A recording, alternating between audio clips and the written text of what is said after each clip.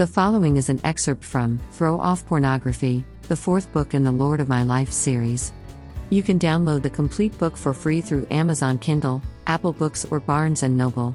Find direct links for all of these at ktfproductions.com under the Store tab. Lord of my life. Going all in. So, are you ready to begin the journey towards recovery? Are you sure? Before taking your first steps toward freedom, you should probably ask yourself an important question. Do I really want to be free? The path to freedom can be a fairly long and difficult road. And if your whole heart isn't in it at the outset, you will eventually fail.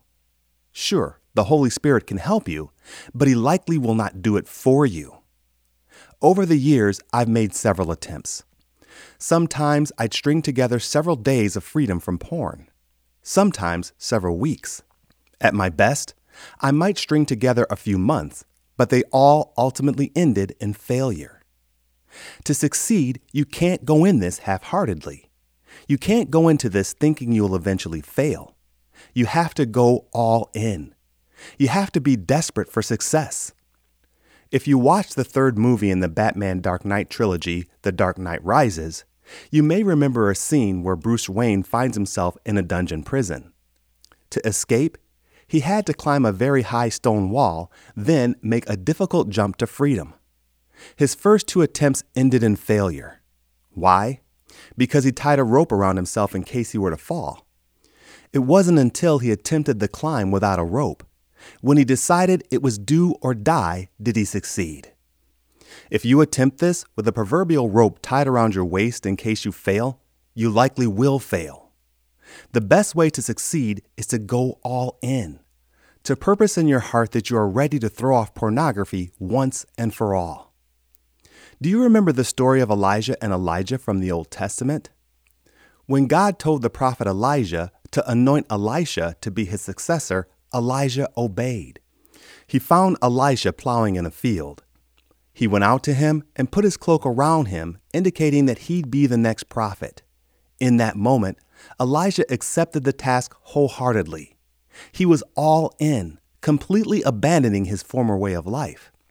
It says in 1 Kings chapter 19, verse 21, "So Elisha left him and went back.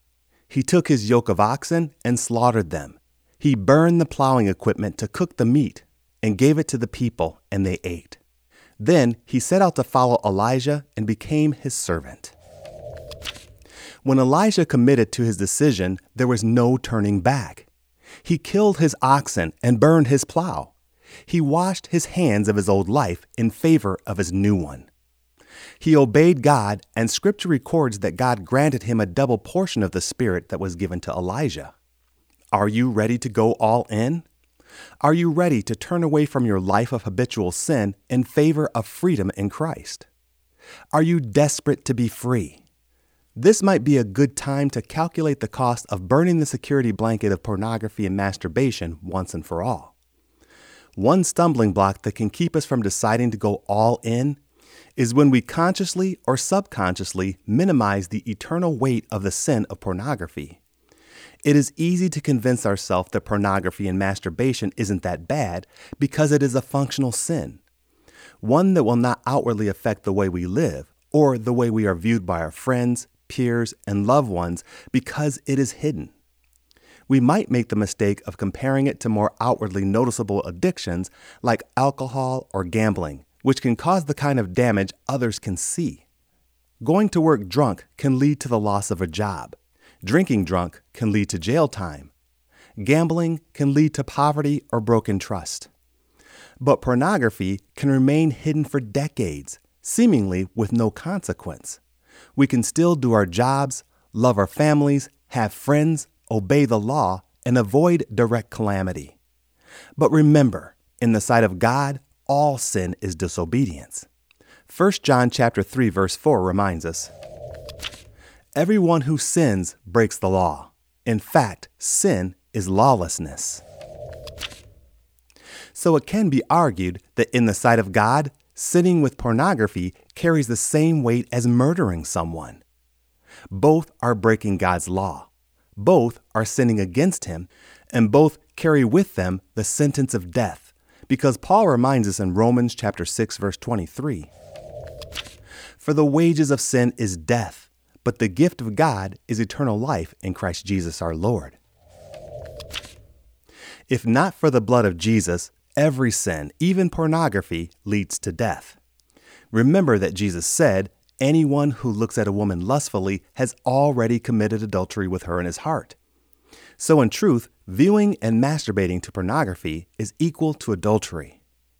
And the sin of adultery is listed among the 10 Commandments. Yes, porn is a sin that hinders and entangles, but it is also a sin that deserves death. Pornography is serious. Jesus paid the death penalty on the cross because of this and all forms of sin. So we need to take it as seriously as He does. And finally, it would help our struggle if we drill down to what obedience really looks like. Though they are two sides of the same coin, trying to avoid doing something bad is very different than trying to proactively do something good. Avoiding pornography, for instance, is different than trying to become an avid Bible reader. Though both take discipline, one involves action, whereas the other involves perceived inaction. Let's take our health as an example. What do you think is easier, exercising or eating less? Exercising is the good that we proactively do for our bodies. It takes action and effort to go to the gym, run a few miles, lift weights, or do sit-ups for an hour or so a day. But it only requires inaction to avoid eating when you aren't hungry or when you want junk food. The perception is that we simply don't partake. Likewise, to read the Bible daily may demand time, energy, planning, and effort. Whereas avoiding pornography only requires the perceived inaction of doing nothing. We simply don't partake, right? To those who may not understand, the act of doing nothing may sound incredibly easy, but it is only perceived inaction. If they have ever tried to go on a diet and deny themselves some of their favorite food, they may begin to understand. Avoiding pornography requires more than simple inaction. As with dieting, it requires planning, effort, conviction, and a certain level of pain. However, I would argue that avoiding pornography to some may be more difficult than dieting because it comes with one more hurdle. It is a hurdle that, if not taken seriously, could sabotage all our efforts. As such, this entire book comes with a warning. The warning is that whenever we as humans try to take a step toward Christ, Satan is motivated to throw a wrench in our program. He is real, and he does not want to see you succeed. He does not want you to find freedom from his hold, and he will take steps to stop you. So I encourage you to be on guard. His efforts may reveal themselves in many ways. By giving you greater opportunity to sin with pornography, by distracting you from your goal of freedom, by leading members of the opposite sex to become more sexually suggestive or flirty with you, or any number of tactics. Who knows what tool he will use? But remember the carrot and the stick. He could dangle something in front of you that you want to throw you off track, or he may introduce something negative to intercept your efforts. So begin preparing now. And as you'll see later in this podcast series, ask the Lord for additional protection as you commit.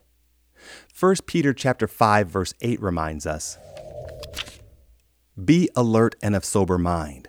Your enemy, the devil, prowls around like a roaring lion, looking for someone to devour."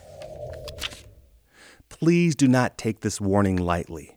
Do not allow yourself to be the devil's next meal. His efforts are no joke. If you are aware of his tactics, you will know them when you see them. In my experience, the best defense is prayer and discernment with a dash of common sense.